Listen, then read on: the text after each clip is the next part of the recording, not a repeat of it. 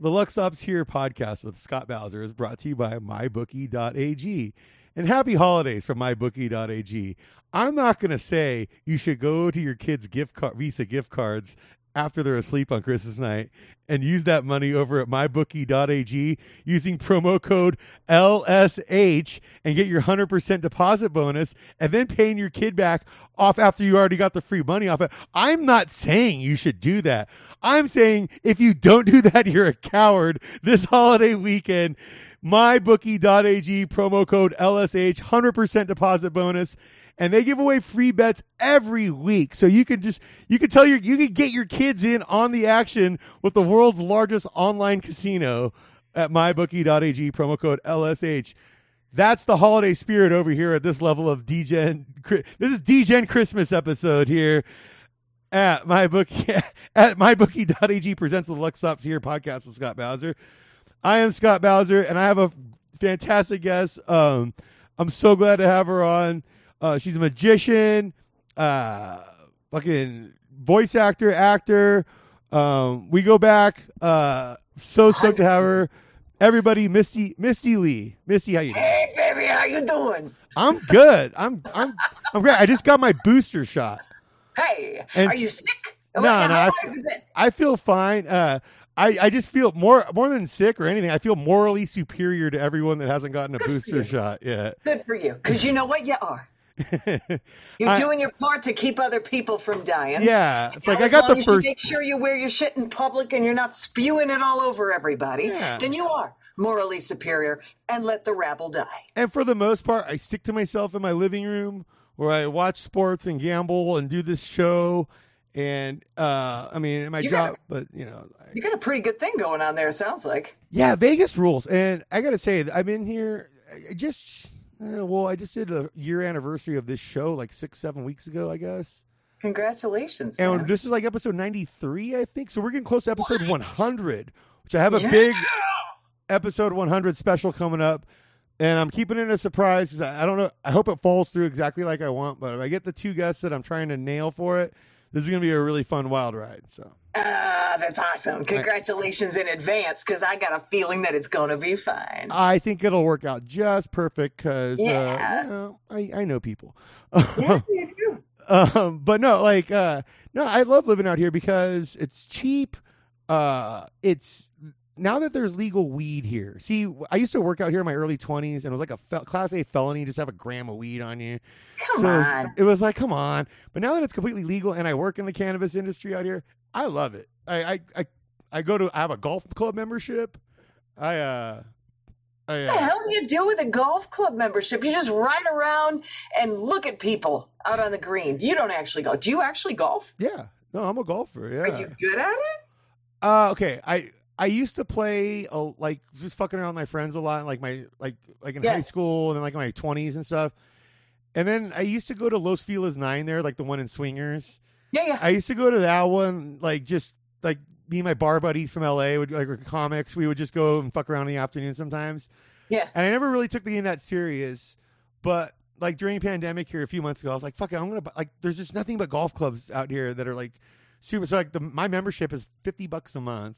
And it's good for three public courses, and I get unlimited range balls, free rounds after 2 p.m. Like it's a cool little, and I get 10% off food at the snack at the restaurant they have there, and all three of them have a pretty nice restaurant too. So it's holy crap! Well, you were just saying a minute ago. I just want to make sure we're recording. We are. Yeah, right? we are recording now. Okay, cool. You were just saying a minute ago that the food at the bars in Vegas is way superior to the food at bars in LA.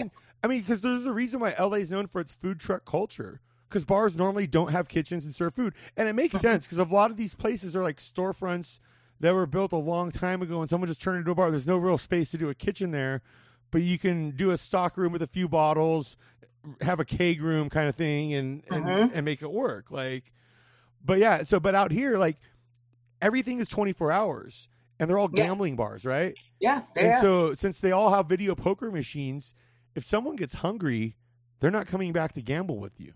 That's right. And so you got to keep feeding people. And so a lot of these places have incredible menus. And one of the bars by me, like the closest one to me, like right across the street, basically, they actually have like a separate storefront next door where it's the kitchen connects and you have a little takeout window. Oh my gosh. Yeah, and it rule because they have really good chicken wings and burgers and fries there. So I never go to that bar really, but I go to that window all the time. That's crazy. You know what's really interesting is that you were just saying a minute ago that you basically got to keep them on those machines, right? Yeah. Because the minute they get distracted, they might not come back. And it's interesting that you would say that because we did a run at a casino locally, and we'll get into questions and stuff later, I know, but I'm just saying I get what you're saying. What I think is really interesting is the difference between that casino, which was a local casino in kind of the outskirts, I wouldn't even consider it. It's like halfway between LA and Palm Springs. I don't want to say its name, but they were very nice people there, but they had to do things to keep their clientele interested because they didn't, unlike Vegas, they did not have a constant influx of tourist money. No. And so they're like, Social Security checks are being gambled away. And once this lady's bus fare is gone, she lives here now. She can't get home. Yeah, you got to give them just enough perks and stuff to kind of keep them going. And my girlfriend and I do a great job of taking advantage of all like the local deals and stuff. Because like sometimes it's like, hey, if you bet $20 at slots or video poker on this Thursday, we'll give you a free gift. Mm-hmm. You know, like, and they have these, like, and like sometimes it's like a weird like kitchen set. You're like, oh, dude, like I wasn't expecting that today. Oh my god! Like it's if you go back and listen to the Ryan Kramer episode of this show, it's one of the earlier ones from like I don't know, like episode 18, 19, something like that. My buddy Ryan Kramer has a really funny story of shooting craps and playing blackjack as he's about to fly out, but he kept getting rewards points. So they gave him like an entire kitchen set basically as he was leaving that he had to now buy bags for to carry home. And he was like, well, fuck it. It's like a blender and a toaster. Oh, no, it's like dishware and stuff. Oh, jeez. So it's like China and shit. It's a really funny story. So I recommend. A buddy of mine is like, he's at the Wynn Casino, and I know that's on the Strip, and you're off the Strip, right? Like you do most of your gambling. I live over on the northwest side, like. I live like 9 miles or so from the Strip. Okay. I work right around the block from there. So sometimes I stop there when friends. I only go there when friends are in town. Yeah. I think that's how most Vegas people feel. They're just like, okay, we're going to go to get manicures and we're going here and we're going there. And people are like, don't you want to go see the fish at Mandalay Bay? And they're like, absolutely not. I want to go do this normal thing that's not on the Strip and just see you, you know? Yeah. I always tell my friends, and the ones that do take me up on my outskirts, because like I live kind of in the foothills of the mountains for Mount Charleston. Yeah. So it's like I live in these really like I live near Red Rock, which is like basically an amazing shopping mall and there's a minor league baseball park next door. Like it's so cool over there. Yeah, it's like super super cool. And I'm like, yeah, wouldn't you rather go there and hang out or the Suncoast, which is next door to the Rampart, and they're right across the street from the PGA golf course. Yeah. So it's like, I'm like, and these places like, okay, I had a few friends in town, and we were hanging out at the Venetian in the sportsbook for football, and bought a bucket of beers for the guys, right? It's like 6 beers in a bucket. $55 at the Venetian. My local spot, 15. Right. Because they can get it at the Venetian because people are coming there to lose money and they know that everything is quote unquote expensive. But what I started to say about the Wynn is a buddy of mine, he's a magician and he's at the Wynn all the time because they're just constantly comping him rooms and they're like, come stay in this magnificent suite for free. And I'm like, Leo, how much money do you spend there? And he's like, next to nothing. I just use the coupons. So if you know how to work the Strip, then you can get a ton of stuff. But if you just show up and expect to pay, you will, you know? No, totally. And basically what I've done now is I found like the local casino chain I like the most. And then I go to their spots because they have like 9 or 10 around town.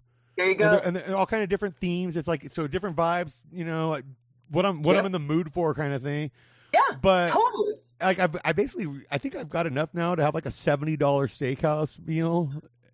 Before the end of the year here. Oh my god! Or I can roll over half those points to next year. I think I'm just going to roll over the half points to next year and really build it up because I didn't get to build it up for most of the beginning of last year because of COVID.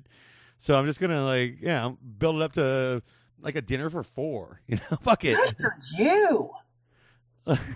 That's crazy to me. It's just, they just give it away. Yeah. If you're giving them money back and you're present and you're in the space, they're just like, hey, thanks for filling that seat because you're making us look busy and we appreciate it.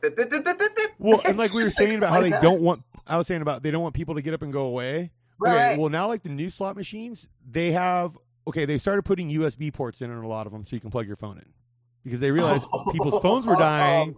You're going home, right? Somebody's thinking. But now they have just the fucking touch ones. So if you have the newer iPhones and stuff, like you can just put it, as long as you put it on the machine, it's charging your phone while you're sitting there.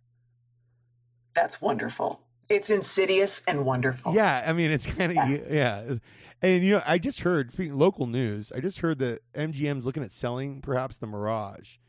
Ooh, and if they do, it's Hard Rock's looking at buying it. And if they do, they're going to tear out the volcano, which at a certain point, I think any Vegas strip project that's over a certain amount of money and has been there a certain amount of time, where it's like, this is a legit iconic, landmark. Well, it's like the Treasure Island pirate ship. Yeah, you can't just tear that out. Yeah. They did know, didn't they? And by the way, for everybody listening, Treasure Island offers free parking to everyone all the time. It's one of the only places on the strip now that does free parking. It used to be you could park for free everywhere there. But now they've learned how to, MGM will just juice people. If I'm going to the strip, I only park at Treasure Island. My friends usually just stay across the street at Venetian, so it's pretty convenient. But even if then, I would rather just park there and then Uber wherever I need to on the strip for $10, $15, than end up paying $57 in parking or whatever there. Yeah, for sure, because you're going to end up spending the same amount of money to park at MGM as you are to Uber up and down the strip all night. No, I do work. I do work right by there, right by the strip, so I technically could park my car at work. Yeah, but how far do you really want to walk? Didn't you say it was No, but and then I would just Uber. Yeah. I would just Uber at that point. But see, that's what I do when I fly out, is I park. My work has a roof parking garage that's locked, so I can go, and I have the access on the weekends to go ahead and get the key, unlock it, get my car out, and so it's pretty nice to have that extra level of security clearance. Oh, sure, yeah, a lot of weirdos down there. Yeah, but I mean, and desperados. That's the scariest thing, is when people get super desperate for money, they just forget. Yeah, that's the thing, is you don't want to live too close to even the nicer local spots in the really nice neighborhoods, because there's always just going to be some guy where I'm going to be lucky here today.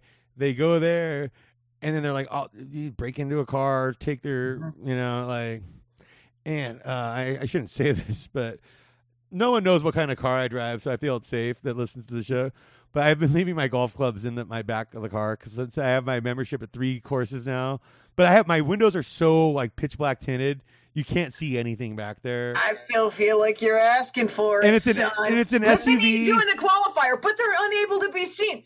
Somebody ain't gonna care. Somebody gonna bust your window and go, "Oh, hey, golf clubs." It's a mini SUV, so here's my trick: because I don't wash it. I keep it really dirty.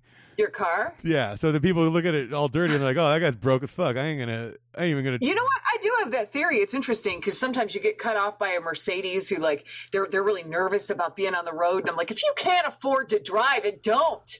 Yeah. Yeah. It's come on, man. You're driving a car that's out of your price range. That's why you're freaking out and being a jerk on the road. That's why you're an asshole. That's so it.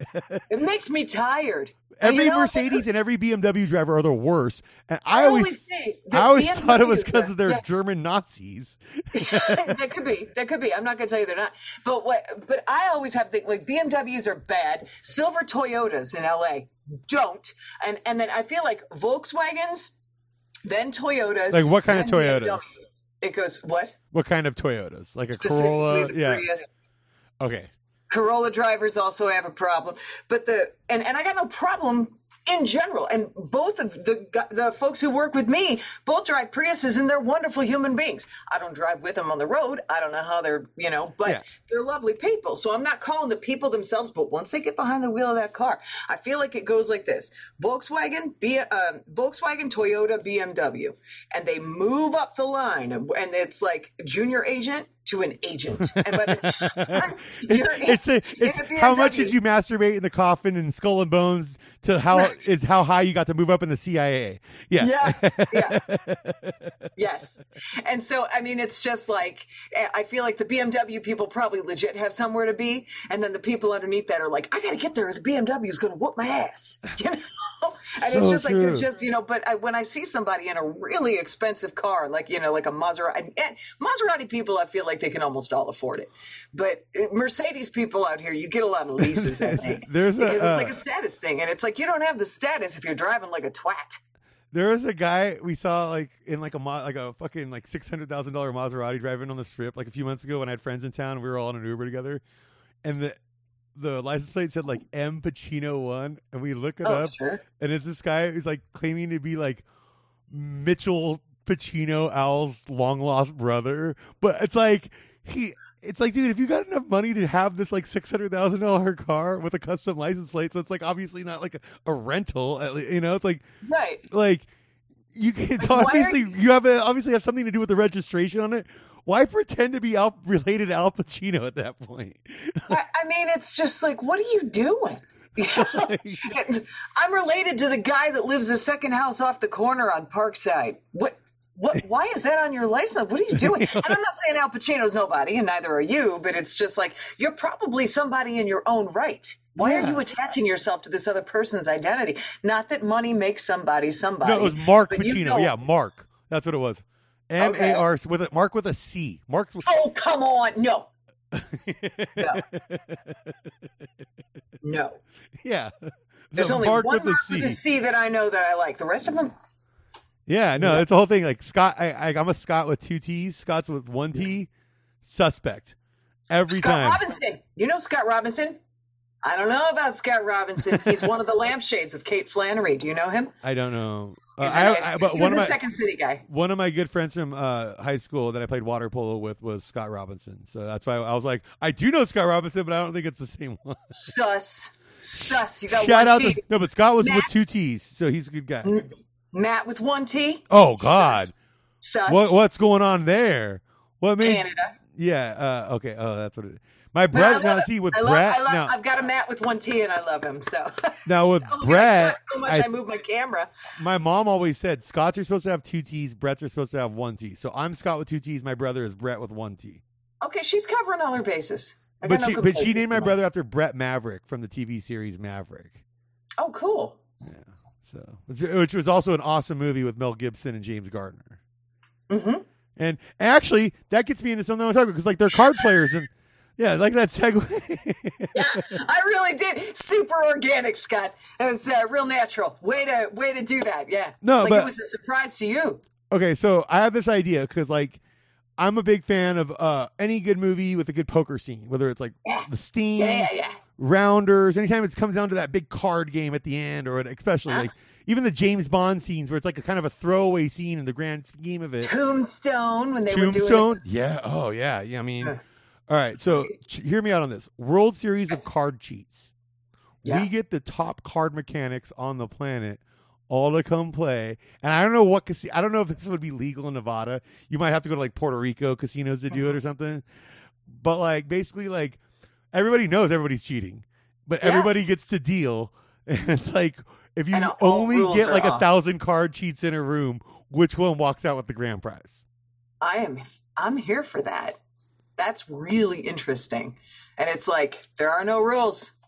Yeah, it's like I mean, the only rule is you can't like mark the cards. Right. You can do anything else, like, and like you'd get, I think you would get like a lot of like honestly like the back alley like South Boston card mechanics. Sure. And then, but then you would get like magicians that have practiced card tricks and stuff for years that can do it on a whim. And it's like, hey, let me go try my hand at this. So it's like it would be a combination of like I think it would be everything that Vegas represents, of like a combination of the weirdest of the underbelly and the weirdest of performers. Yeah. I think it's fascinating. And I mean, you could even do it almost like instead of for money, once they get busted, they're out. And so it becomes a game of publicity, and that would keep it legal, right? Yeah, and now so you're an executive producer on this. Okay, fine. I'm here for it. I'll help you. But, you know, like, so if they're in, but if somebody busts them and they're right, you know, like we're following their technical abilities and we're going, okay. So he's, you know, you've got like the secret, the guy whispering underneath, and he's like, okay, he's doing a double lift in this deal and he's retaining that ace. And we'll see if anybody calls him on it. Yeah. And if nobody at the table catches him, then he got away with that one. See, yeah, we'll be the announcers on it. Yeah. You do like the technical side, and I just do like the bullshitting. Like, well, we're going to need somebody a lot better than me to do the technical side. I'm not going to be able to. No. We'll have them because like this is all pre-recorded. We'll have them give a breakdown, and then you get the Cliff Notes on that, and then we do it. That I will do. See, it's the wonders of production. That's beyond my purview. And when people watch it, we'll make it seem like it was all live. Yeah, that's right. You're pulling back the curtain, and they're gonna know. I know. You don't ever show them how the sausage is made, right? That's right. But no, like I think it would be really cool because a buddy of mine was telling me a few years ago he saw a dice mechanic out here.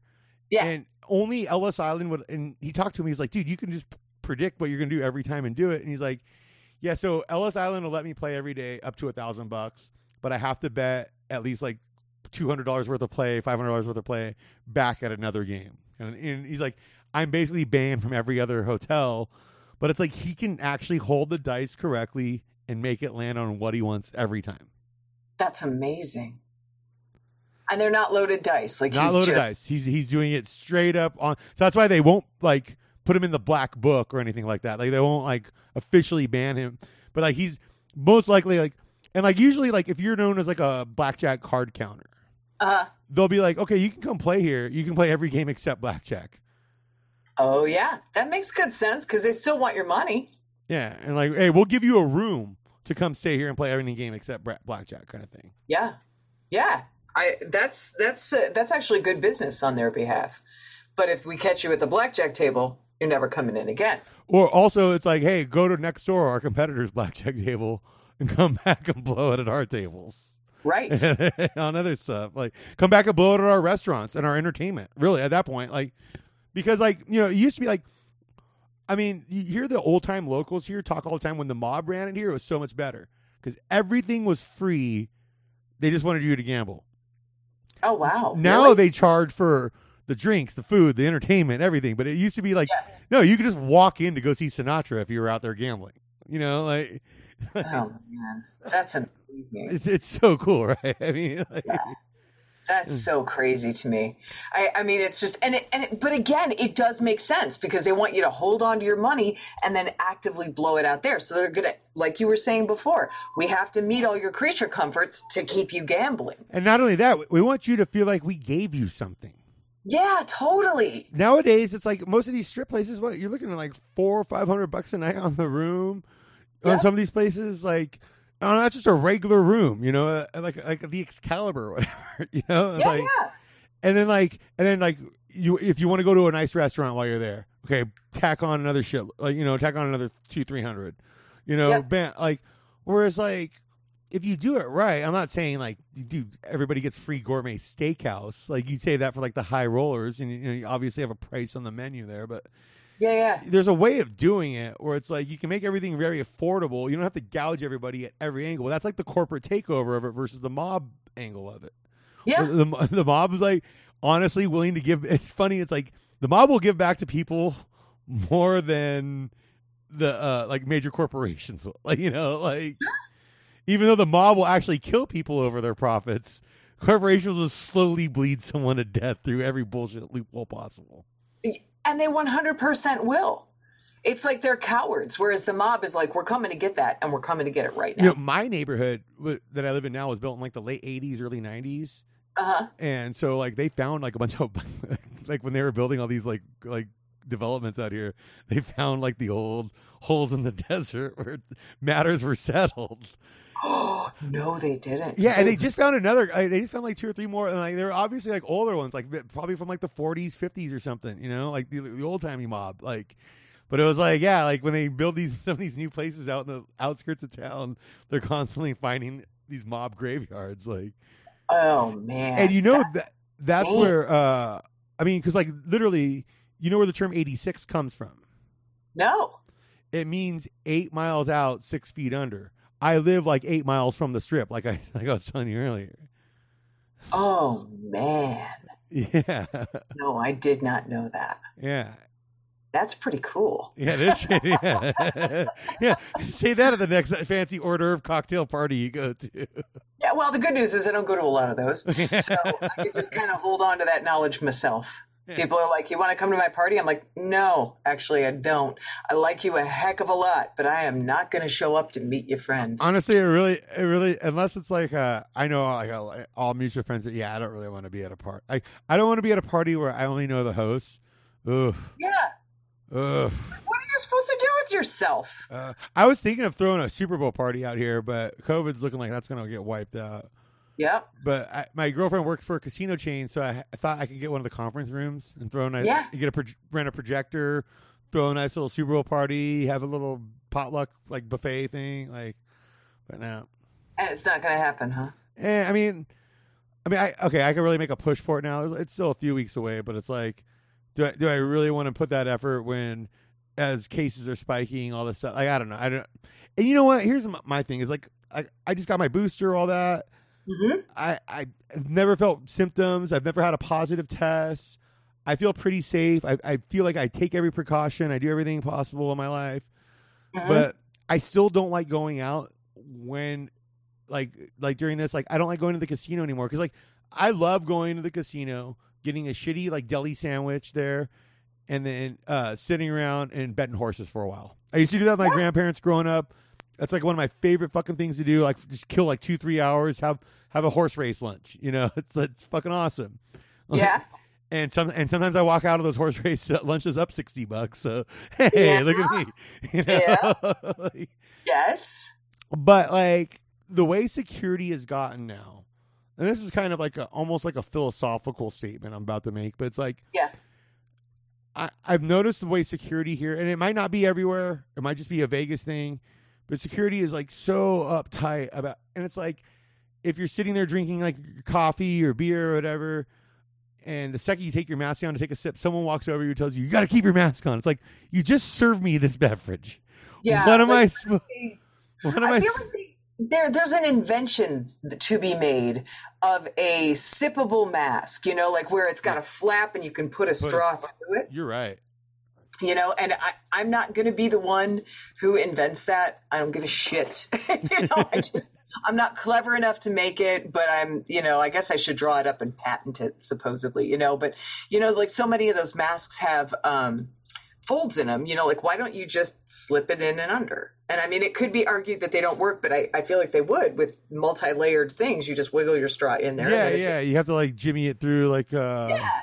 But I feel like there's really no reason why that can't be a thing, you know, and all these places that serve drinks and stuff, Scott's going, oh, hey, I might be able to make some money. Go ahead. Just give me like 5 cents on everyone you sell. Well, that's the thing is like, okay.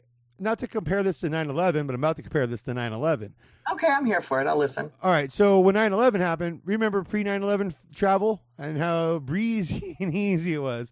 And I get it. It was pretty lax, maybe, but the tightening of the screws and not just the tightening of the screws after, but like the upgraded like military presence of security at all times. The the baggage fees. Remember how they said the baggage fees were going to be temporary? And then all of a sudden, we were still paying them 20 years later. People started figuring out how to make money, man. Yep. And I'm afraid that's what's going to happen with this. Where this upgraded up your butt security at every place you go to now because of COVID, in the aftermath, this is just now a fact of life. Yeah. That certainly could be.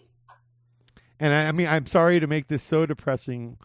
I don't find it depressing at all. I think it's a matter of fact. We live in a capitalistic society, and I think that's just it's a possibility. Once people figure out how to monetize anything in this country, it just gets monetized. Yeah, it just gets fucking ruined. Like that's why, I mean, that's why they're trying to like do those like free, like the like these internet like regulation acts that they're trying to do. Basically, like. They were trying to get that shit. I forget what it's called. Like, it's not free internet, but it's basically like they make it sound like it's like something awesome, right? That's what they always do, like the Patriot Act. Patriot Act means you care about the country. It's like, no, it means that the country's gonna fuck you up the butt, and like torture people for no reason at Guantanamo Bay. Like that's what the Patriot Act means. Like, But like, okay, so it's one of the, but I can't even remember what It's okay. it's one of those things where they word it so weird, and then when you actually look at it, it's the exact opposite. You're getting fucked over at all costs. And I don't know. It really I don't know. So it's just unfortunate. Like they make it look like it's a privilege, and then all of a sudden you find out it's they're taking one away. Yeah, and I totally get it. Yeah, and I feel like like some of these weird regulations of places are just going to be a thing going forward. And like, yeah, should we have extra shields between like retail workers and like shitty customers? As a former retail worker, absolutely. They need another line of defense. These are things that are good that are coming out of it, and like, yeah. And I also think like a lot of times on like public buses, airplanes, even outside of COVID, maybe we should all be looking to wear masks going forward on these situations. Like this isn't the dumbest idea, you know. Right. Like we've all been on that. We've all been on a flight with that dude that's just hawking up a lung all over the place. Oh God! Or the person who takes off their shoes. Oh! What the fuck? Why are you doing that to all of us? I'm not gonna lie. I've seen that on a San Francisco LAX flight. Oh, come on. You're on the plane for 45 minutes and you can't keep your toes in check? Yeah, and that's including like gate, like sitting there. Why? That's disgusting. Horrible. Now that I did my first Vegas to LA flight I always just drove it in the past, but I did my first flight on that in September. And it's one of the funniest flights ever because you have people coming home or going.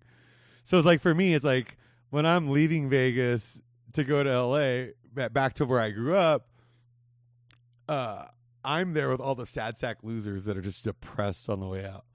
But when I'm on the flight going back home to Vegas, where I live now, it's all these people that are going to get rich this week. Like it's so funny, the difference of the mood on the going from and going to flight. And I'm just like, I don't care either way. It's like because you're just going to work or whatever. I'm literally going to do like visit somebody, or I don't know. It's rarely a personal visit when I go back to LA anymore. It's usually really? What are you doing when you're here? Like business stuff? Well, yeah, actually last year I just did I've only been back like twice. So yeah, I went for that football game where my buddies at the Gambling Podcast flew me out, and we were doing some stuff for that, and I had a meeting with them and stuff.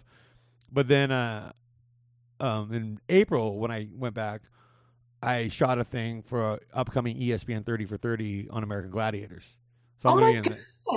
And that should be coming out pretty soon, everybody. So be on the lookout. That should be out in the next like few months. So congratulations, man. Yeah, it's pretty cool because like American Gladiators was one of my favorite shows growing up. So I don't know. I'm excited that like my name is now like etched in the lore of it. At the end of the day, I helped get to write the record on it, so to speak, kind of thing. Oh, that's awesome. That's the kind of stuff that I feel like people forget that they can do.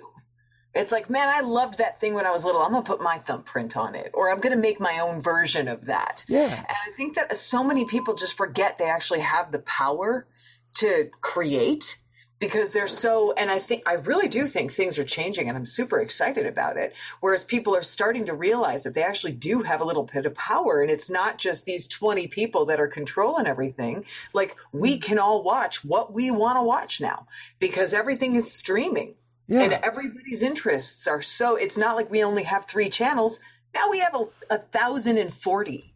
Now I am hoping by the end of this year to make this show like a live. Like I'm looking at the app to make it look like if we were going to be doing this live now on there, it would have like the graphics and all the stuff. Like I'm working on getting that done, but it's like, these things take time. But like the cool thing is like now it's like I can start with just audio only and then work my way up to that.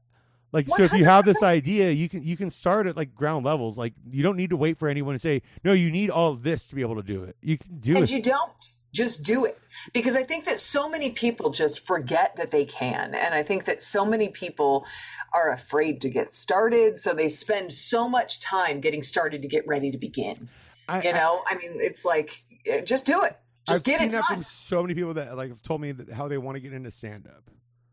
Really? And it's just like, well, if you want to do it, go to an open mic. It's like, well, I can't do an open mic. I want to get booked on a good show first. I'm like, that's not how it works. You gotta you gotta have good material to bring to them. Otherwise, they're not going to want you. Yeah, like you gotta I mean, I guess nowadays, like in the last few years now, you're starting to see like people that became like Vine or TikTok or like Twitter celebrities be able to get, if like, you got 200,000 Twitter followers, you get to do a spot at the Improv for your first time, but that always goes horrible for those people. It never goes well. Like it's like, it's I would say stand-up is more like being an athlete than people realize.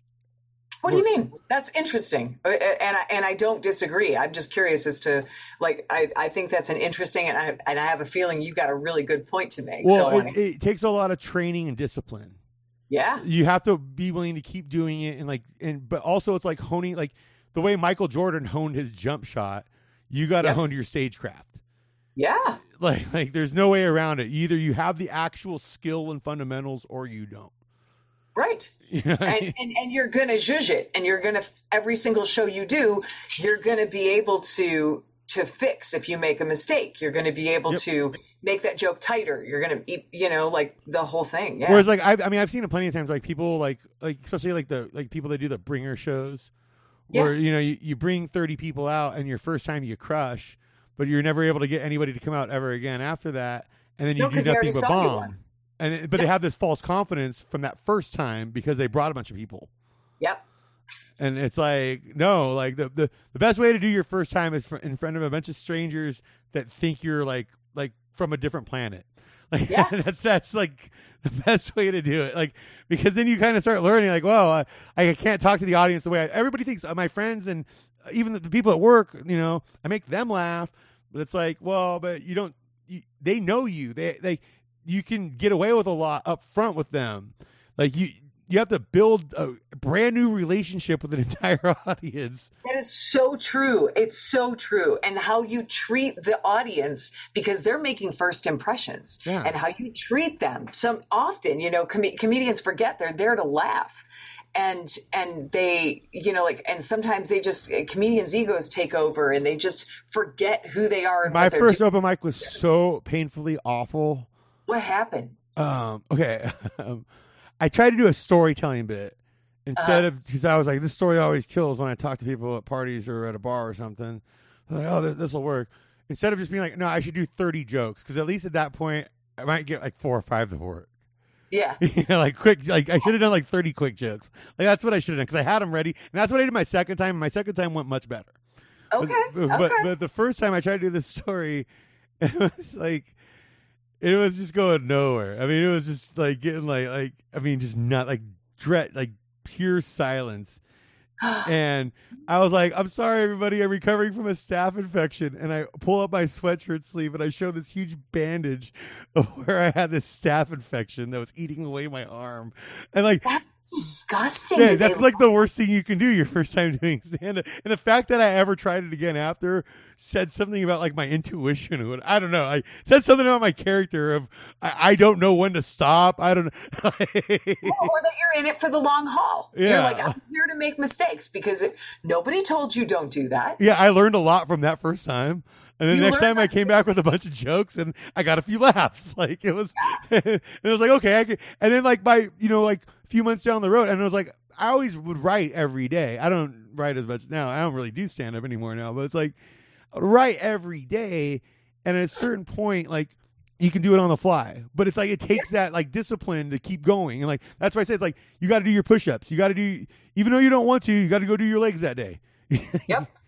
you just got to do it. It does. You have to flex that muscle. And eventually it becomes like a spring, like a slingshot. You're just like, well, and it's just there. And you're so accustomed to writing those jokes, and you're so accustomed to making a switch, or to misrepresenting something, or dealing with something disproportionately, or all of the things that we do as comedians or performers or artists, or you're so accustomed to making a bird's eye view observation, and it's so spot on that when you are called to do it on the fly, you're right there. Well, and I'll never forget the moment where I was able to go from being like a dude that open mics and bar shows and like the occasional showcase at a big spot or whatever. Yeah. Like where I went from like being able to do well at those and get laughs to absolutely crushing every time. And it was my friend Joe Wagner. He gave me the note. He's like, you need to smile because you have a dark sense of humor. Yeah. And if you're not smiling when you tell these dark jokes, people fucking get kind of creeped out. But if you're smiling when you say the most fucked up shit on the planet, it becomes very, very funny. That's amazing. What a good friend. And he was right. Like, Yeah. it was like, Yeah.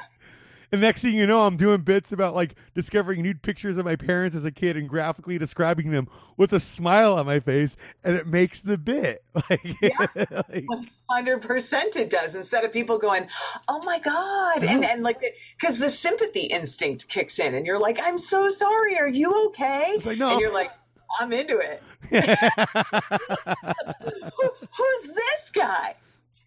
No, but okay. This is a good segue because it kind of like lines Oh, here into. we go with the organic segue again. You'd be like, "I've been looking at question 2 for so long." No, but this is actually the first because I just make little notes. So this is actually my first note, but I play how the notes go.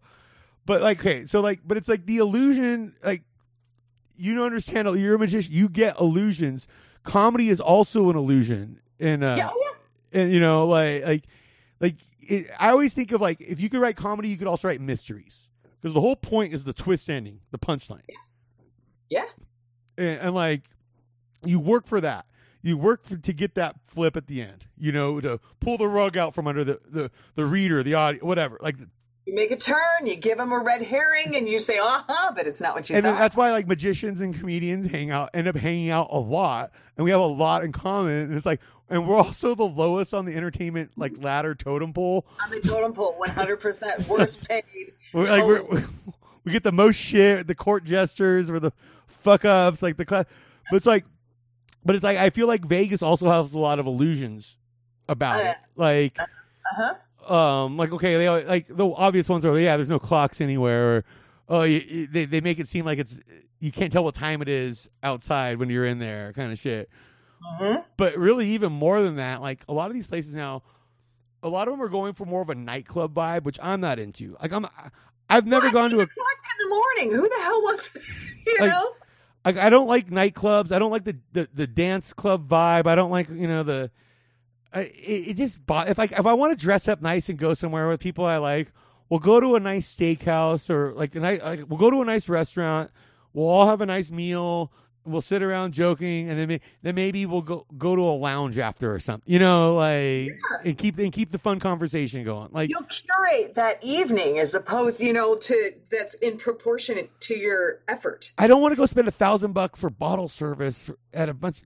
Like to hear a bunch of shitty house music or something. Like that's to me sounds like the worst idea on the planet. I would rather put that money in my IRA, but it makes way more sense to me as I'm getting like. What makes us old, Scott. Yeah. I mean, yeah. It also ages me big time.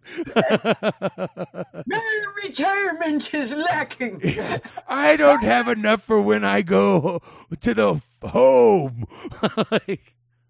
I can't sacrifice my benefits for bottle service tonight. No. I gotta make sure I can afford all those cans of cat food I need to eat. Yeah. Okay, yeah. I definitely will be an old man eating cat food one day. Like just Uncle. But you won't need to eat cat food. You're gonna want to eat cat food. Yeah, it's just like, fuck, I've done everything else in my life. My taste buds are deadened from being a smoker all those years. Yeah, well, and you're just gonna want to see the Czech girl's face as she's going. Yeah, that's all I get every time. And you're like, yeah, isn't it? Feel sorry for me. It's horrible the way they treat them. And then I just go around and give it to like homeless people that have pet cats. And that's how I make up for it. Help feed the feral cat population. Yep. But no, but the illusion of Vegas, so these nightclub spots, like I'll name them out: Circa, Planet Hollywood. Like they have like dancers / dealers now. Do you know this? Like the blackjack dealers. That makes me tired. So it's like, here's your tits and your cards. It's like, really? Well, no, they're in the outfits and they're dealing, and then in between they rotate and then they go up on the box and they dance and then they go back to. And it's like, why are we doing this? I don't know. Why can't we just I mean, you know what?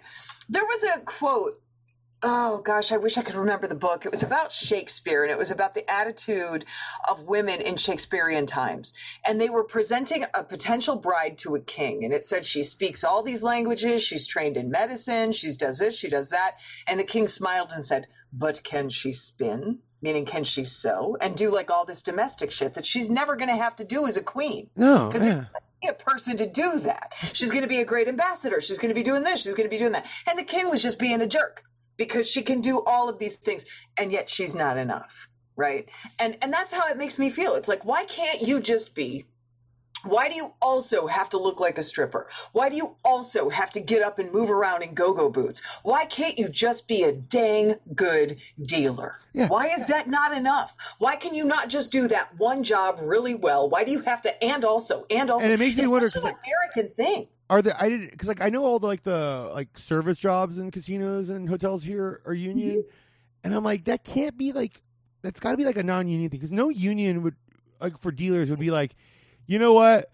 It's totally cool for you to fucking dance in between this shit. I wonder if, I mean, if they were going to go union, it could be AGVA, like the variety artists. And so they're hired as a dancer and then the deal.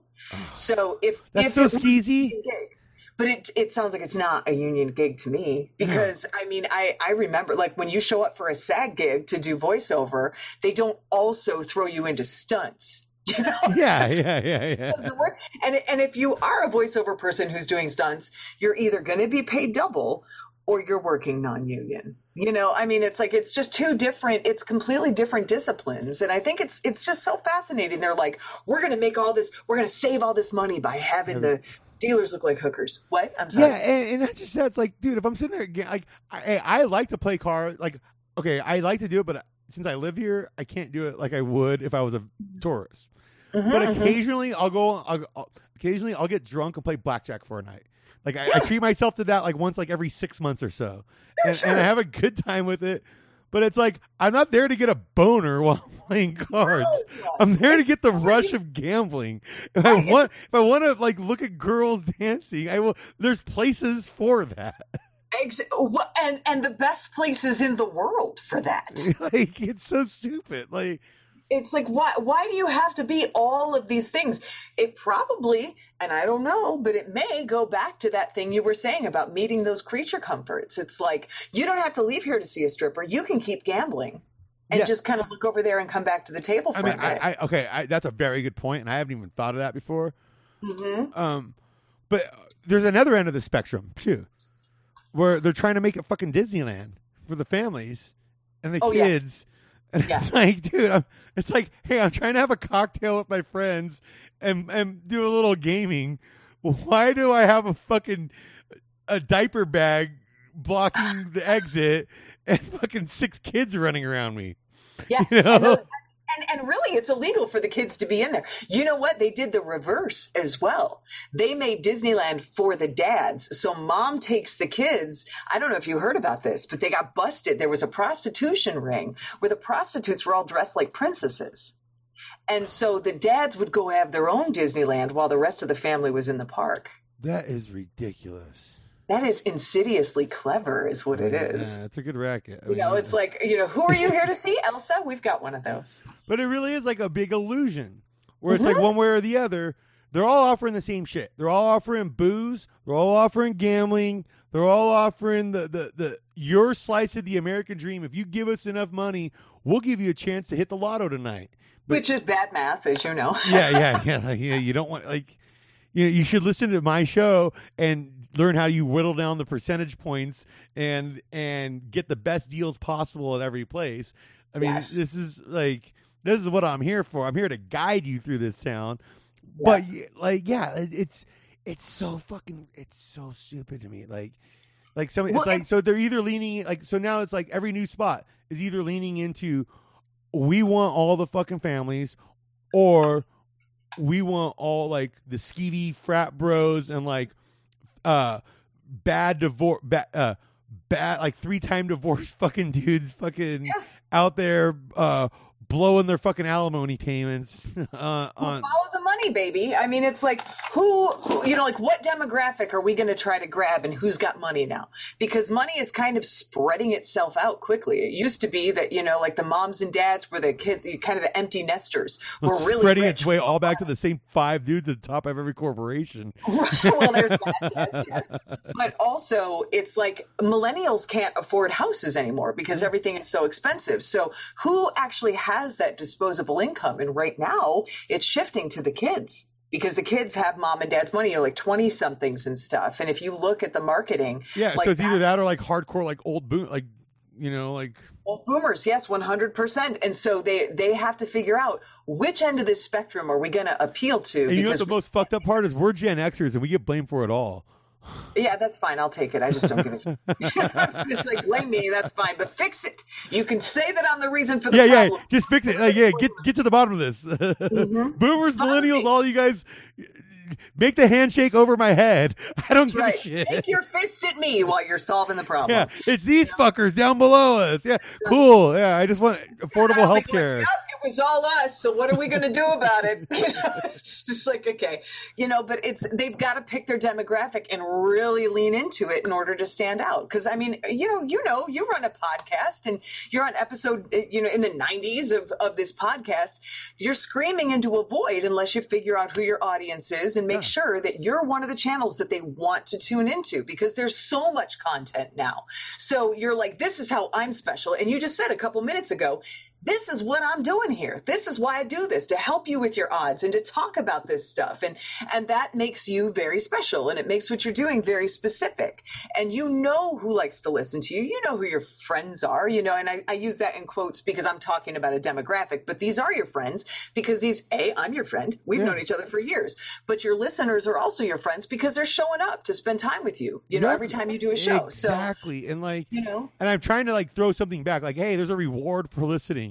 You at least learn a tip of what not. Hey, here's something not. Hey, don't your first time doing stand up.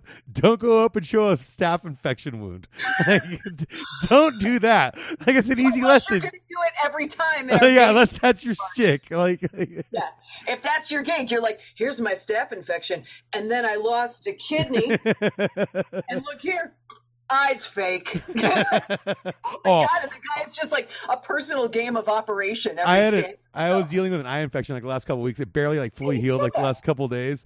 And there was a point where I was just like, I should just fucking rip this thing out of my head, get a glass eye, and have a whole new dynamic to my life now. I have glass eyes you could borrow. Wow. You're gonna go grab a glass eye, aren't you here? 100%. Here, look it. Oh, that is cool. The real one. Oh, that's that's Sammy Davis Jr. and oh, that is cool. Yeah, you can't really see it, but it's got veins and stuff painted on there, and oh, I'm into that. Yeah, that's a lot of fun. It's like Columbo. What'd you say? It's like Columbo. Yeah. All right. So okay, I got a couple of little things I want to do before we wrap out. One is I want to give some DGen Christmas gift ideas. Oh, I love it. So, if you're a hardcore degenerate or you have a degenerate in your life. Yeah. Okay, so if you are a degenerate, what I say is you got to give gifts that would surprise people. Yeah. Classy, elegant. Elegant, classy. So, my advice is maybe a nice Swiss or Japanese watch. Okay. With a donation to a charitable cause for their favorite charity. Yeah. And if you're a hardcore DJ, I mean, I'm doing this this is coming out this is going to come out tonight. So people are going to get, but if it's last second, you can't do anything. Well, fuck, you can go find a watch last second because there's going to be jewelers that are open late night. And you can. And you'll be able to get a good deal because they're just going to be trying to get something by the end of the year. Yes. Also, they can go to charitynavigator.com. Oh. They can print up. They can find a legit, they can put in oh, my girlfriend's really into horses and I messed up and I haven't done anything. So you go and you look up horses and they rate the charities. They give them all a star rating based on how good they are. You can take a screenshot of the charity. You can make the donation to the charity and say, I researched the charity. They're vetted. This is what they do. And I donated in your name. and it's done, and it's their interest. So it's like, oh, he's super into dentistry.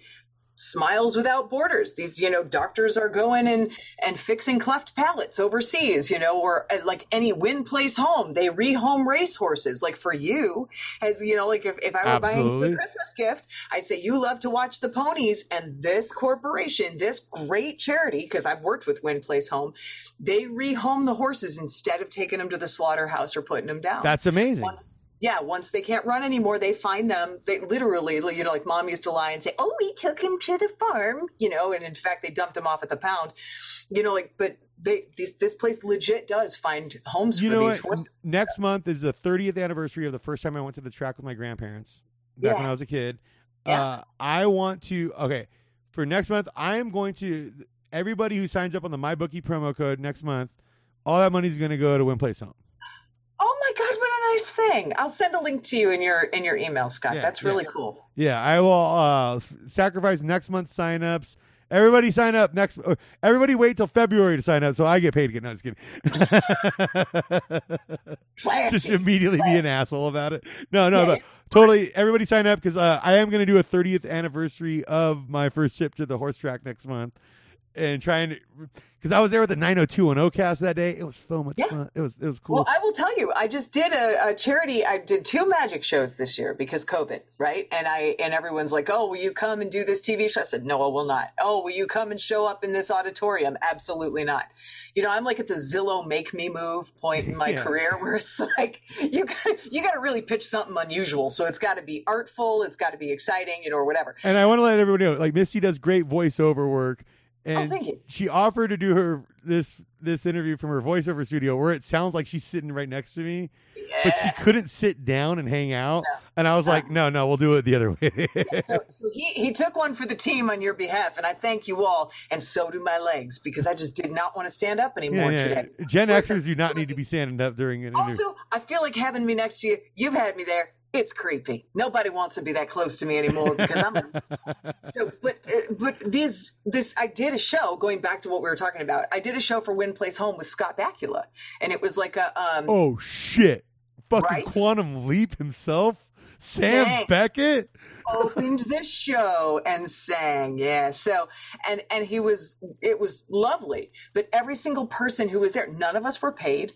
We just did it because we really like what Win Place Home is doing. And I didn't come on here to do a commercial for Win Place Home. I just believe in, like every charity I ever worked for. No, that's so cool. Because I really didn't know they existed. I'm so glad this does. Because, like, I have been a big horse racing fan my whole life. And, like, I always get so bummed out when it's like they have to put these horses. It's a bummer. It totally is. And it's like, well, they're not making us money anymore and we don't want to spend any more on them. And so that's the argument. And it's like, these are property. And now this property isn't worth. It's like, like this workbench. It's like, you know what it is? It's the tech stock bros coming in and ruining everything.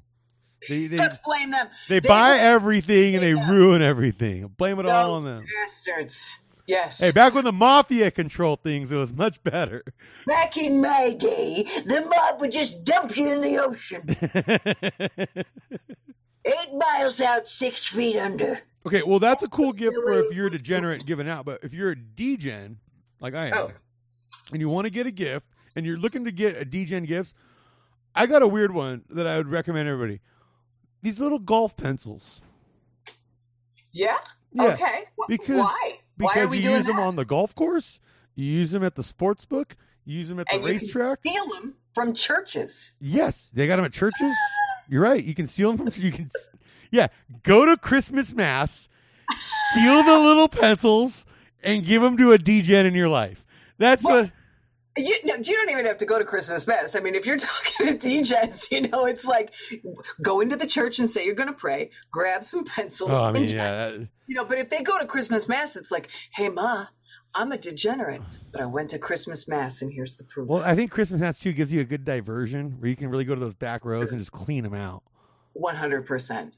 And maybe grab a hymnal while you're at it.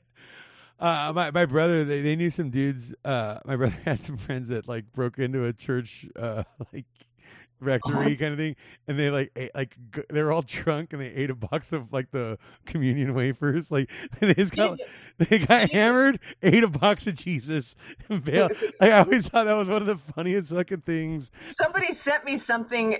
They actually did the math, and they're like, "How many communion wafers do you actually have to eat before you've legit eaten a Jesus?" And I'm going to look it up for you right now because it was... Okay, on that note, I saw a tweet yesterday about how fucked up it is we make gingerbread men live in gingerbread houses. And I haven't like been right since. Like, it's a little... It's a lot, isn't it? It's a situation. It is. All right, I think we did a good job of covering the illusion of Vegas because I think people also the illusion of entertainment industry in general. How many times have you been out on a glitzy stage, but backstage there's people puking in garbage cans? Yeah, it's the worst shit ever. Like this. Yeah. Somebody's going to the bathroom in the corner. There's a hobo passed out. Like, what are you even doing? Let me tell you about this Jesus. Did you want to hear it? Yeah. The math. The guy says. Okay, assuming Jesus is about 5'10", let's say 140 pounds bone dry. If each Jesus... Small guy, but yeah. Yes, weighs approximately 0.25 grams, as indicated online, you'd have to eat roughly 254,011 of them to eat an entire 140-pound full-grown Jesus. But what about the blood? That delicious blood should be accounted for. Most humans are roughly 60... How much wine you got to drink to make up for it, right? Here it comes. So 60% of 140 pounds is 84 pounds. Taken away from the cracker count would make the new total 101,604 Christ on a cracker. Since wine has a higher gravity level, we'll go with 1.5 kilograms per liter. So to drink 84 pounds of blood, you'd need to drink 51 bottles of wine at 750 milliliters a bottle. So you would need 101,604 croutons of Christ, along with roughly 51 bottles of sweet, sweet blood wine to successfully consume one full-grown Jesus. And with that, hold on one second. I want to show you something. So you're going to have to talk to your people because they can't see me. Okay, so you're not going to be able to see this, but she's going to grab some child pornography. We all know it. In my foyer. Yeah, here she comes back. It's not what I was saying. It is a ciborium. It looks like the Holy Grail. Communion wafers. Yeah. As our guests leave, I always say, Christ for the road. Oh, that's good. And every single person goes, no. I've never. I would say Michael Surix is someone who I know. He's a friend of ours. He's the only one that was like, "Yup, thanks." I would definitely full on do communion on the way out. It's not transubstantiated, so you're just eating these crappy rice wafers, which I buy from nuns. Yeah. Nah, I'm down for the wafer. I'm down for, if you give me a shot of wine on the way out, I'm styling at that point. Loving it. Yep, I'm not a priest, so it doesn't actually become the body and the blood. No, but you can grab it for the road. No, but hey, I'm an ordained minister, so technically I can do it for myself. Or hey, there's a loophole somewhere in there. Yep, Universal Life Church. Yeah, it's exactly what I did. Church of the Flying Spaghetti Monster, whatever. Church of Bob. Yeah, so, but also another good thing to get degenerates, coasters. We go through them quick. Oh, yeah. And again, free. If you go to the right place. You go to the right place, you can seal it. Yeah, I'm giving you a good idea. So we're sitting here, we got our coffee or our beer. Or to me, I usually do coffee most of the day, and then I'll have a couple beers at night when I'm gambling all day. So then it's like one of those things where it's like, all right, well, I got to have that coaster in front of me, keeping the pressure off my coffee table. That's the last thing I want to do is put pressure on my coffee table. It holds my life. I put my phone there. I put my wallet there. That's a good idea because then you're not chunking up the coffee table surface. Yeah. In addition to that, if you've got something wet, you don't have to worry about rings and all the rest of that stuff. Absolutely. But okay, last thing I want to say on the illusion of Vegas is I hate it, especially as a football fan, the way people think you see these conspiracy theories on Monday Night Football or whatever. Vegas is rigging this game to make money.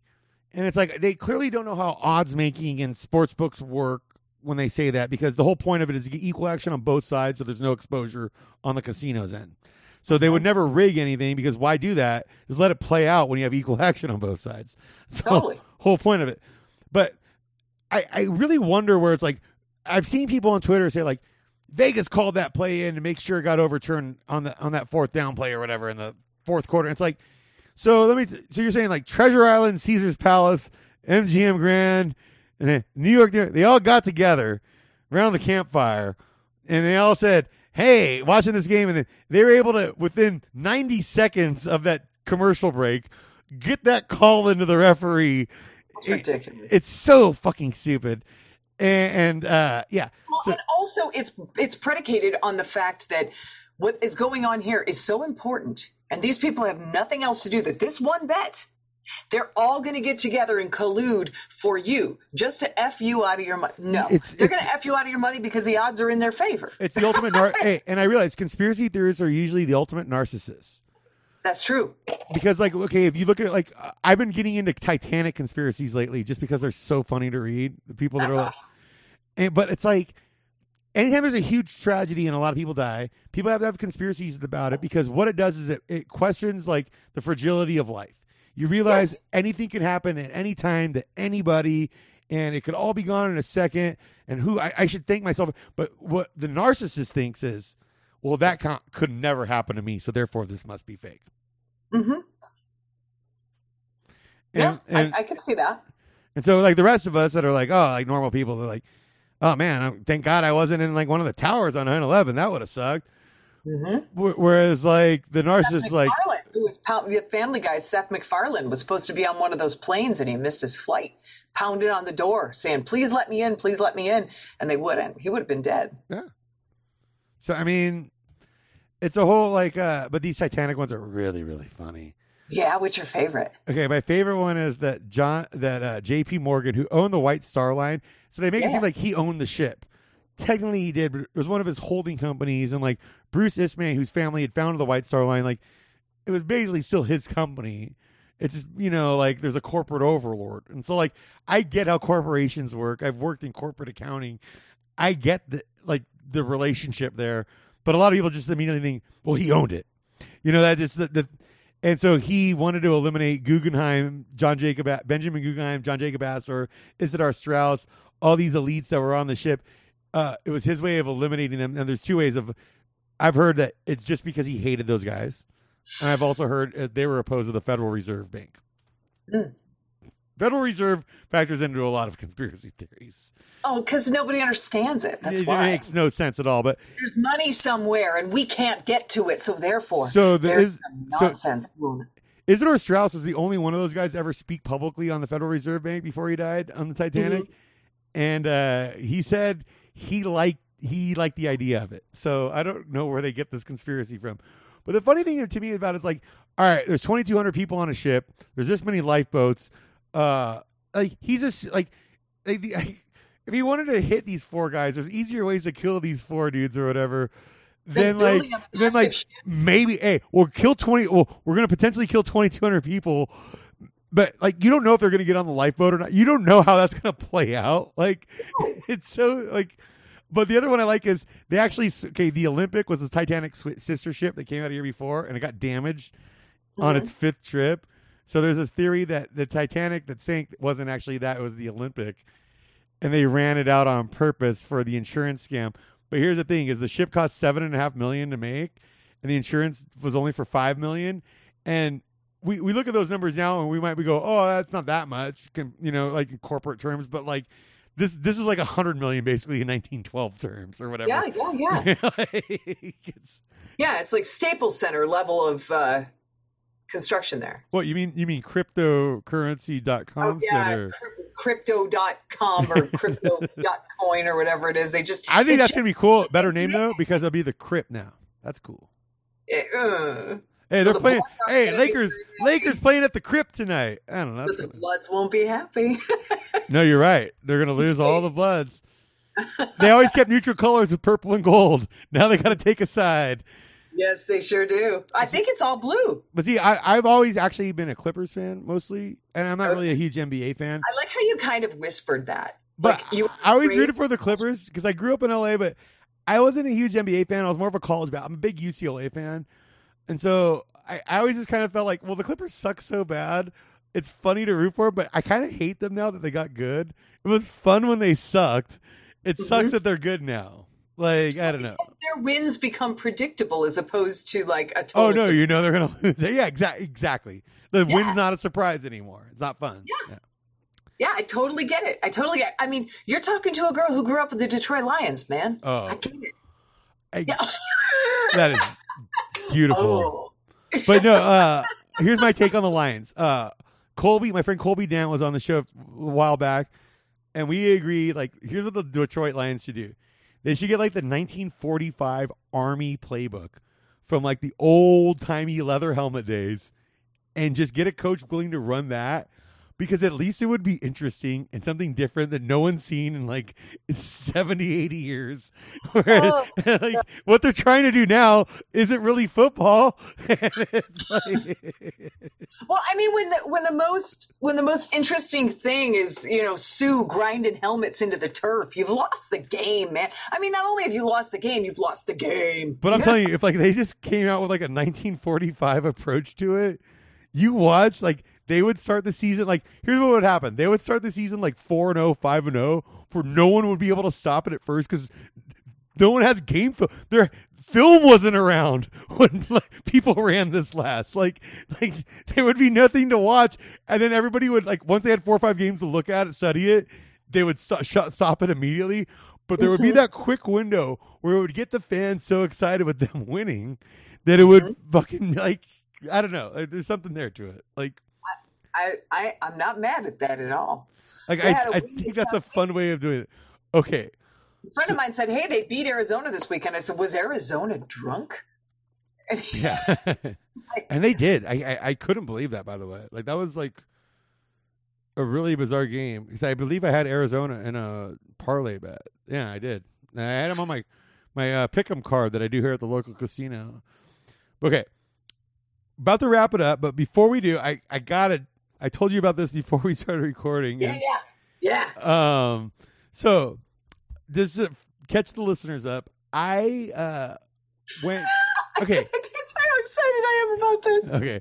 So Saturday, here's what happened. Saturday, I had an item I had to return to Kohl's on an Amazon return to get the store credit, and I also had a Christmas gift to pick up at a Target that was across the street, allegedly.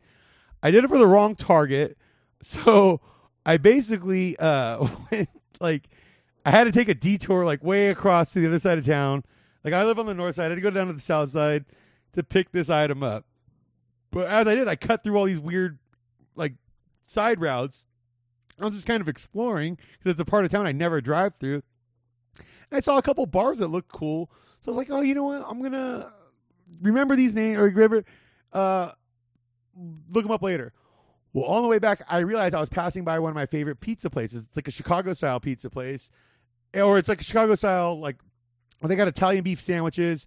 And yes, they have the deep dish, but I don't like deep dish Chicago-style as much as I like the thin crust tavern style. That's the Chicago-style pizza I love.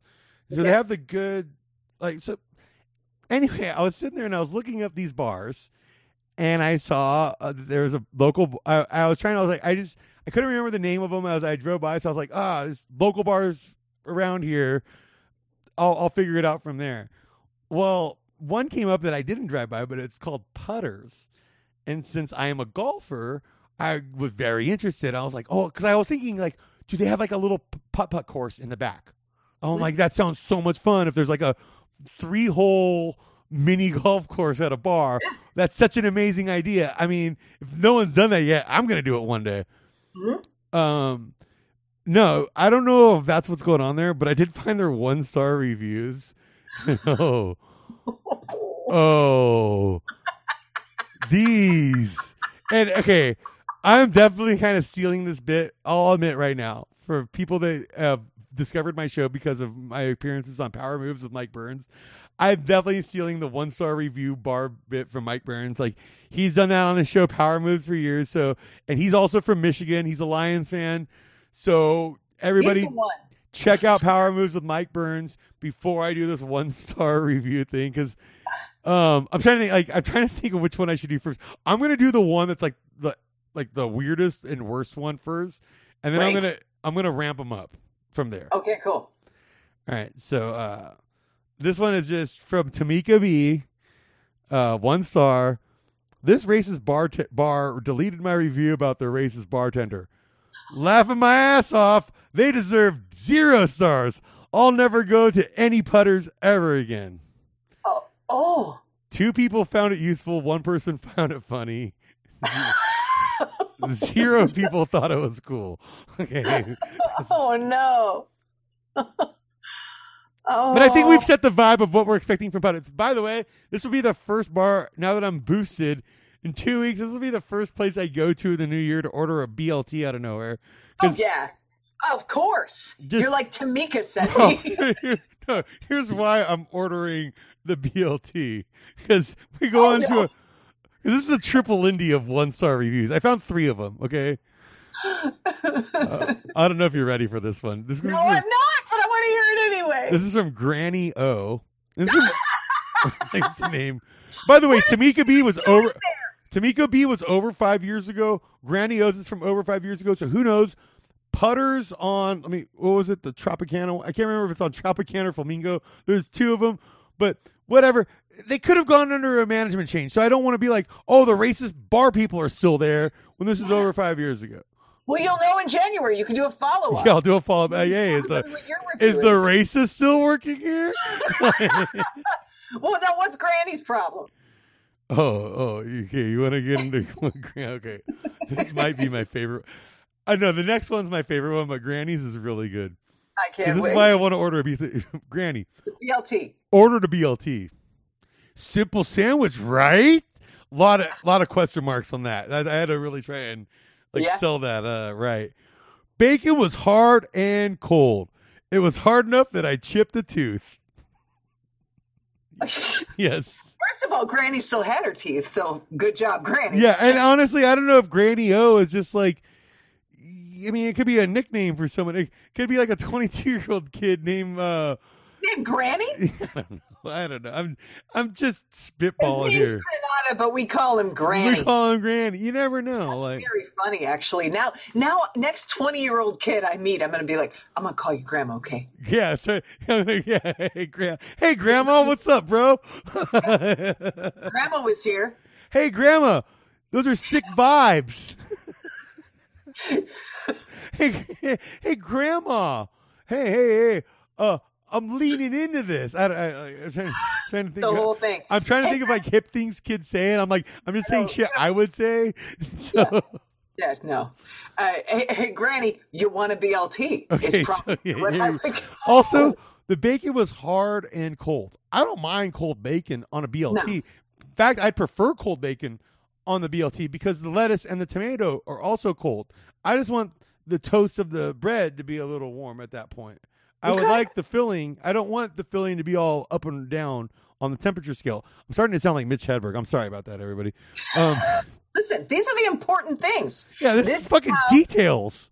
This is how your BLT is made. Hey. My BLT has hot bacon, but it's veggie bacon. It's that Morningstar stuff. It's this kind of attention to detail that let the Zodiac Killer get away with it for years. You know, that is correct. So, okay, ordered a BLT, simple sandwich, right? Bacon was hard and cold. It was hard enough that I chipped a tooth. Okay, you just chipping a tooth on a piece of bacon, you're a meth addict. That's the only way that happens. Well, there you go. There's your lead-in line. Hey, Granny, you want a rock? Yeah, hey, Granny, you're a fucking meth addict. Stop twisting the bubble, you fucking... Stop smoking the light bulb, you weird, sick old bitch. Okay. I apologize to any meth smoking grandmas listening to the show. They're like, hey, I don't chip my teeth on BLTs. He has learned that if he smiles when he says it, it's a lot more funny. It's funny. Yeah, see? Yeah. You guys can't even hear you can hear the smile, though. I really feel you can. I can see it. So. Well, you can't, but the listeners, they can hear the smile. They're missing out, man. They're missing out. I'm going to send you a photo of us on the Zoom today so you can post. Hey, couldn't even finish half of it. The toast was burnt on the edges. Sodas were warm. Like, I love this. Toast burnt on the edges. Like, toast often gets a little burnt on the edges. You can flake it off real quick. It's really no big deal. It doesn't even make any sense. But, like, sodas were warm. What's going on there? Did they not get fountain sodas, fucking ice in it, or did they hand them like a fucking like warm can out of Mom's last trip to Costco? Where it's like, here you go. You get a BLT and a juice box and a pat on the ass. Yeah. You get a pat on the ass from your pedophile soccer coach. Okay. Bartender was non-existent when I told her about my tooth. Never came to check on us again. Never offered a soda refill. I'm guessing bartender saw a meth addict with a tooth breaking in half going, yeah, I'm not getting fucking involved in this shit. And nor is it her responsibility.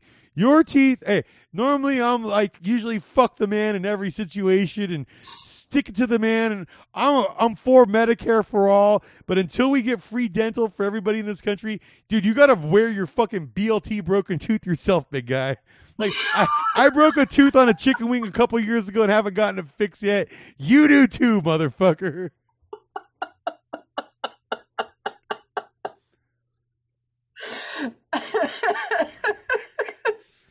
Hey, this is the end.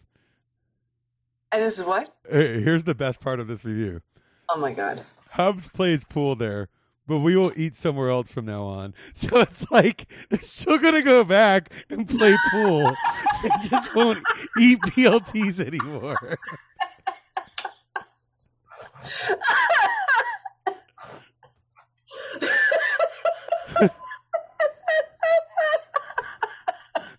That's an incredible 1-star review right there.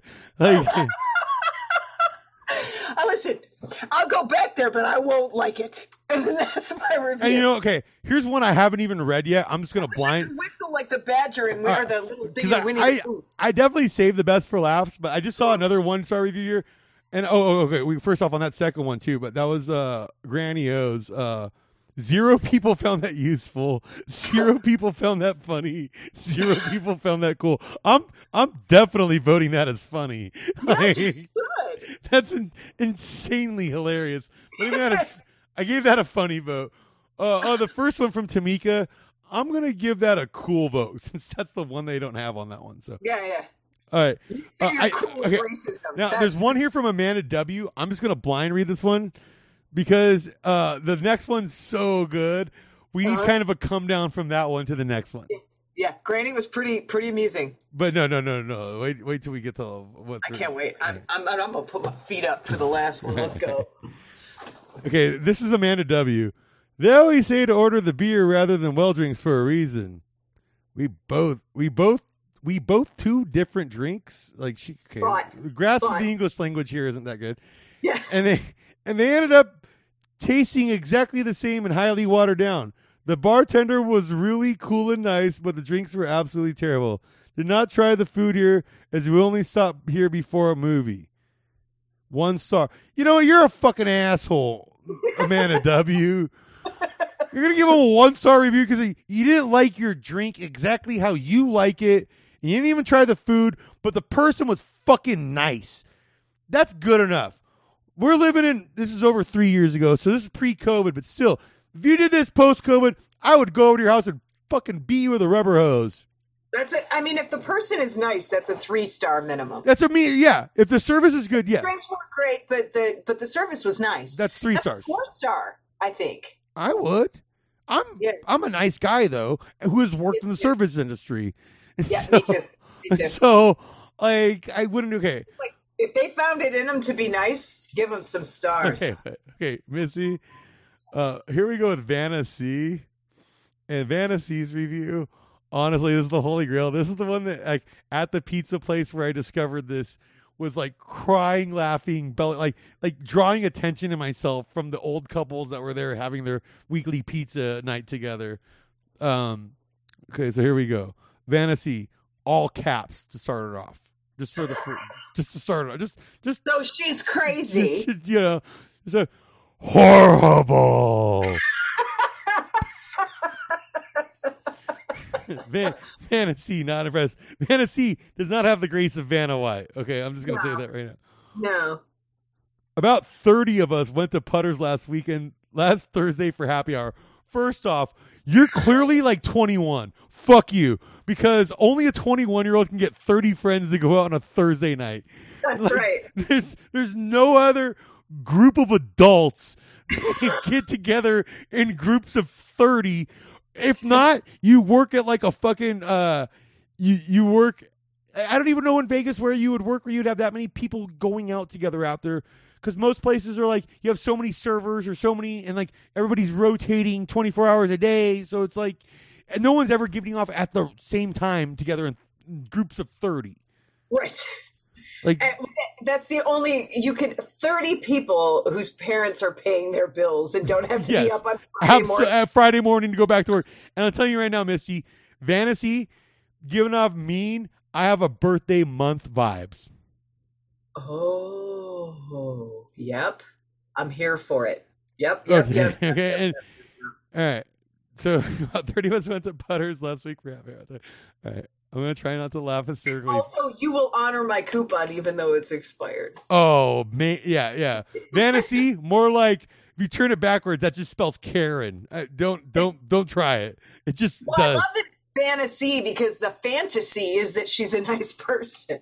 Yeah, bullshit. I should.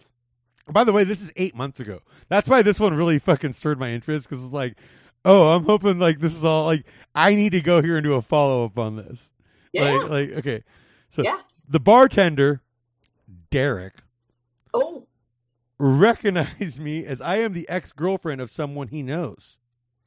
He called me by the wrong name and apologized. No biggie. I'm guessing Vanna is petty, and it was a biggie. But she's saying... Obviously, if she remembered it a couple days later and wrote it down... First of all, the guy recognized her face, and she is the ex-girlfriend of his buddy. It just says, recognize me as I am the ex-girlfriend of someone he knows. Did not say a friend. That's an acquaintance, if I've ever seen one. That is some high-level recognition skills. And then he attempted to call her by name and messed up the name, but knew her face. Hey, I know you. Yeah, Derek seems. Hey, I'm on. Hey, by the way, going forward Team here, you're on Team Derek too. All right. Yeah. As long as Derek's not the racist, otherwise Derek's no. I mean, yeah. Oh, I don't think he is. I don't think Derek's the racist. Yeah, I don't either. No. Okay, call me by the wrong name and then apologize. No biggie. Then, another all caps. No. She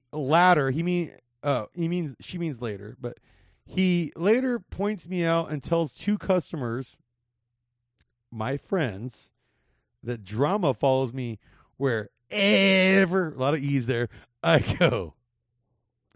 What? All caps. First off, anybody who's used all caps 3 times in like the first 3 sentences is drama. That's why you're using all caps. Also, her review is of herself. This is nothing to do with the service in the bar, the ambiance, the drinks. The food. It is all... Nope. Somebody was mean to me in person, and I hate this place and everybody in it. He didn't worship my clit the second I walked in. Mwah. No, yeah. What? That's what she said. No, she goes, the drama follows me everywhere. I go, what? He doesn't even know me. I don't think anyone really knows Vanna if we really want to get down to brass tacks here. I don't even think Vanna knows Vanna. Vanna doesn't even know Vanna because she's so up Vanna's own asshole that she can never afford the opportunity to become a real person. It sounds like the longest relationship Vanna has ever really been invested with was with her caps lock key. Yeah. Okay.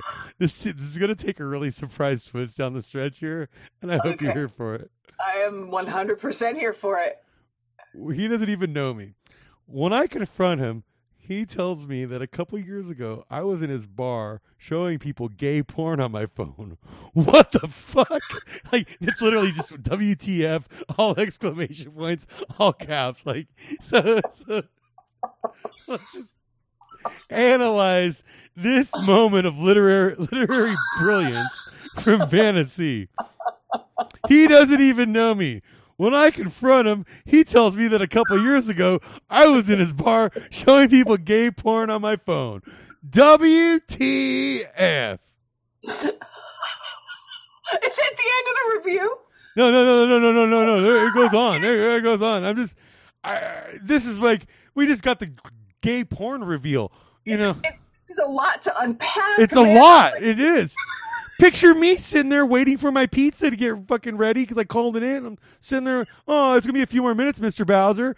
Oh, shit. Oh, that's that bar around the block. Oh, the place where that Vanna C goes around showing everybody gay porn on her phone, for crying out loud.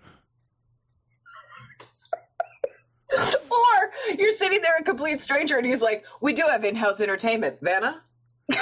And she comes over and she's like, which video would you like to see? Number 1, number 2, number 3, number 4. And like fucking Vanna, I'm sorry. You definitely were in there showing people gay porn because that's something so abstract. You don't just make that something. It's so specific. You don't make that up about someone. Yeah. Like you might go, oh, she was in here and fucking flashing her nipples to people. Okay. Someone might believe that because like people do that kind of shit all the time, but specifically be like, oh, she was in here showing man-on-man hog fest. Like, it's like she was walking around with a purple feather, sticking it in everybody's right nostril. Yeah. Like, that definitely happened then. Like, hey, and note to people that want to make up rumors about people going, if you're a fucking high school girl that happens to listen to the show for some weird reason, you should get your head checked out first. But then second, if you really want to make up fucking hilarious fucking rumors about your friends, what you do is you make it so specific no one would ever question it. Yeah. Shat his pants and it only ran down the left side. Yeah, there you go. Home and his grandma picked him up and it was in his shoes, so you haven't seen him. And it was on the left side, and since the left side was the passenger side closest to the driver's side, when she gave him a pat on the knee, it made more shit fall down onto her floor, and then she thought her dog did it, and he blamed it on the dog. See, right. like okay, yeah. Yeah. A friend of mine was over here last night and she said that her dad just wants to sit with her on FaceTime because she just lost her mom, which is sad. But the funny thing was, because there's always something funny. Yeah. You know? And she said that her dad doesn't want to do anything but sit around all day on FaceTime with her while he watches Dr. Pol. And I said, what is that? And she said, he's a Dutch veterinarian that has a reality show. And I said, it's like, whoa. Okay. What the fuck did the Dutch watch? Specifics. Like, it was so specific. It was just so uniquely specific to her dad. No, and also, if you're a writer listening to this, like any kind of writer, the more specific you make anything, is the funnier. I always think of the Jerry Seinfeld giving Colin Quinn joke advice line, because Jerry Seinfeld's known as a clean comic. And Colin Quinn was doing this joke about how I fucked my dog. And Seinfeld just walks up to him and he goes, that's not funny. Say I fucked my German Shepherd. You'll get a laugh. And then all of a sudden the joke started working. And like that punchline starts working because it's like, there's a visual, there's a specific, so it's like, it's always better to like make things as specific, like, especially if you're a TV writer, make it really specific. Because it's fucking more, like, you kind of understand that character so much more. Where it's like, you have the detail, like, grandma watches TV every morning. But if you go, grandma watches, like, Tucker Carlson reruns because she goes to sleep too early in the morning. Like, see, that becomes, like, a funnier, like, it's just more specific, and you're removing all of these variables and guiding their mental image. So, like in the German Shepherd example, if someone is sitting there imagining a Chihuahua, if the dog that they go to, their mental dog is a Chihuahua, this is abuse and it's going to die. Yeah. Right? But when Vanna C here says she's in the bar showing people gay porn on her phone, what gay porn are you specifically thinking of? Because I'm thinking of a specific type of gay porn. I'm thinking of like Bear on Twink. Like, see, I'm thinking. Okay, that's really funny you say that because I'm thinking like bear that looks kind of like a UFC fight. Yeah. Okay. Where she's like, because there's like a fight on at the bar. She's walking around. Everybody, look! It looks like these guys boning each other. Just 2 degrees away from what that is. Yeah. This is so close to this. Like, I could fucking do a police sketch drawing of Vanna, and I've never even seen her. Yeah. How much injection in her lips? Like how big on a scale? They probably look like they probably look like a flounder on steroids. Just, she's been blowing up a balloon and just drew a line on it. Yeah. She looks like she got stung by a bee in all the wrong places. Yeah. All right. Okay, so there's still more to this. I can't believe there's more. I've never seen gay porn and would, once again, all caps, never show anyone porn. Period. Like, okay. You would never show someone else porn. We've all shown someone porn in our lives. Like a reason, yeah, of course. There's always a reason. There's always like, hey, like, you really, this looks kind of like your daughter, dude. Like, there's always something, some reason to monkey, you know, like, yeah.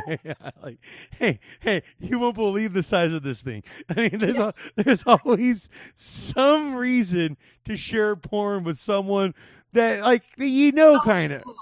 Yeah. See, you were looking for degenerate gift ideas. Find a good video and send them a YouTube link and say, hey, I didn't have any money. Yeah. I did find this guy who looks just like you. Look at how hot she is. Yeah, really? Yeah. I found this dude in a porn. He's got like an 18-inch hog. You kind of look, from the right angle, he kind of looks like you. Took a screenshot. Yeah. Merry Christmas. Yeah. That's actually really funny. Okay. And then she just concludes this with, wait, there's more. No, yeah, here's her last line on it. Okay. He has me confused with someone else or is just crazy.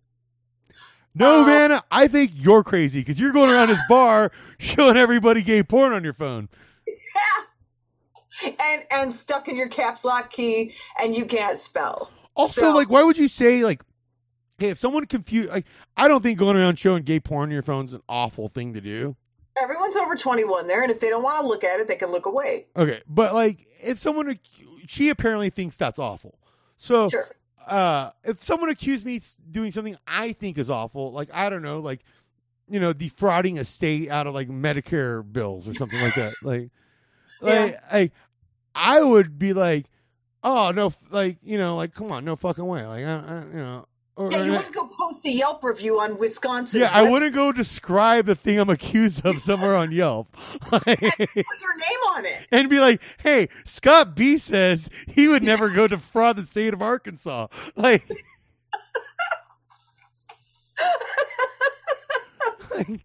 that's just something I wouldn't fucking do. Like, because, like, now, like, I mean, and she's got no profile pic, which, of course, so I'm assuming this might be a screening. So Vanna C, her name's probably, I don't know, Cunt McGee. I don't know. She sounds like a real coos. I bet her name is Vanessa and she spelled it wrong. Oh my God. Fuck, you're like a you're a dipshit forensic scientist. Like,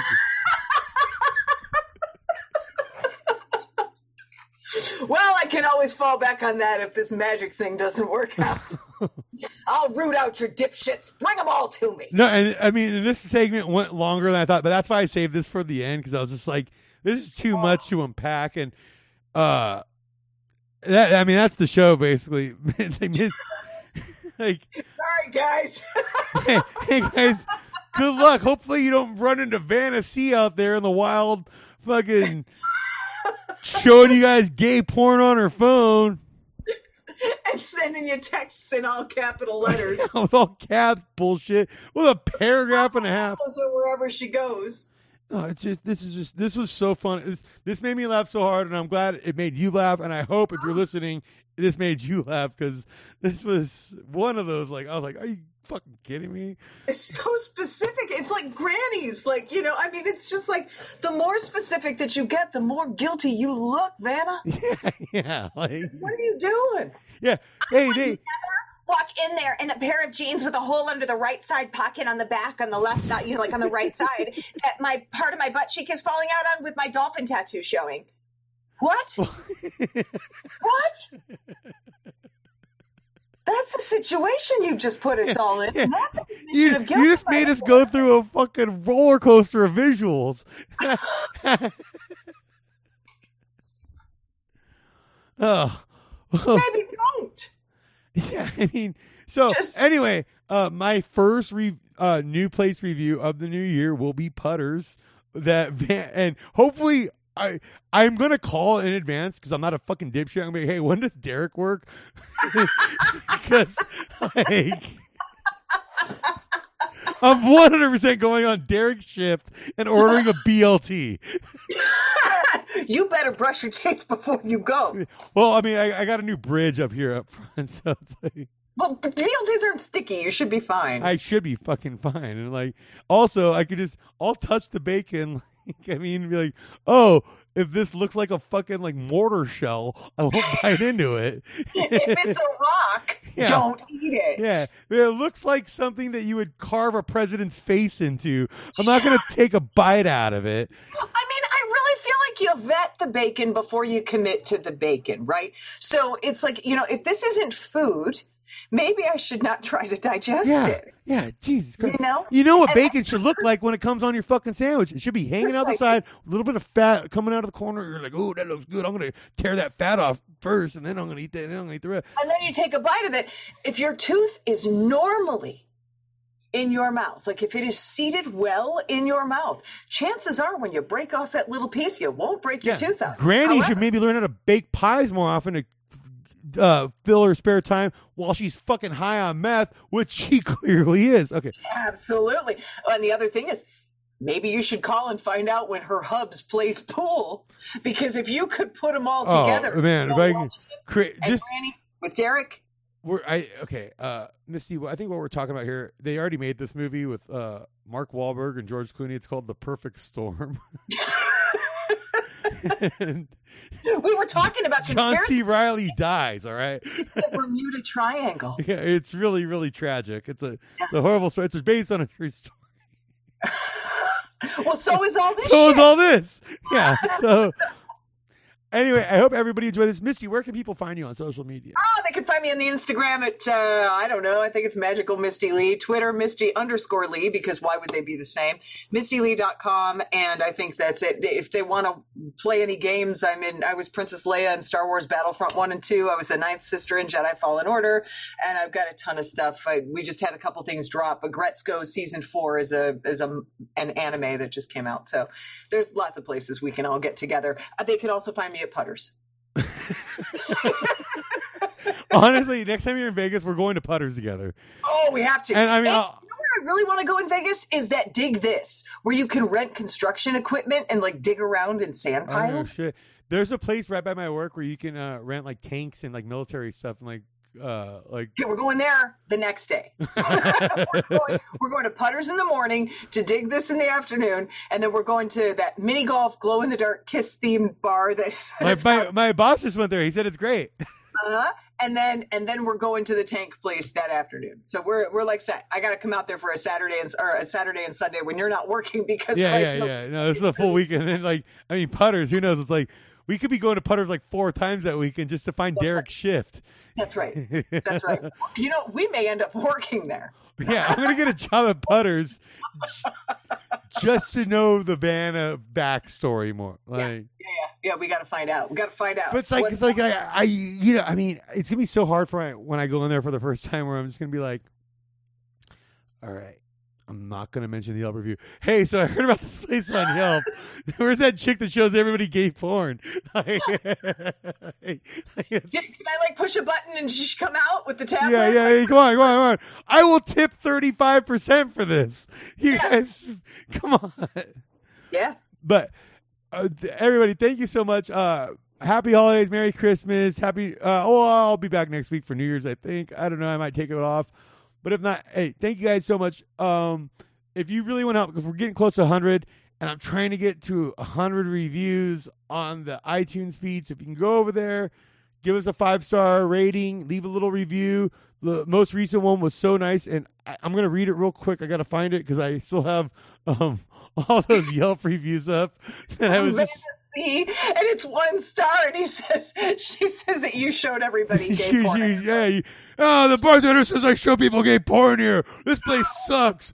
1 star. And I'm not gonna lie, sometimes 2-star reviews are better at places because it'll be like, Oh, I fucking was sodomized in the alley. My drink sucked. 2 stars. And you're like, wait, what? That should be you should take off another star for the sodomy alone. Like, Well, maybe they ordered that. Like, you haven't seen the menu yet. no, so but my most recent, JP 101 0199 sounds like a fucking spam bot, but he's not, because he clearly listens to the show. If you like Vegas, sports gambling, weed, and comedy, this is for you. Great host and great guests. Worth a listen just for the MyBookie promo alone. D-Gens unite. And I agree. So if you want to follow us on social media, at LuxOpsPod on Twitter and Instagram. Thank you so much, everybody. God bless you, and keep gambling.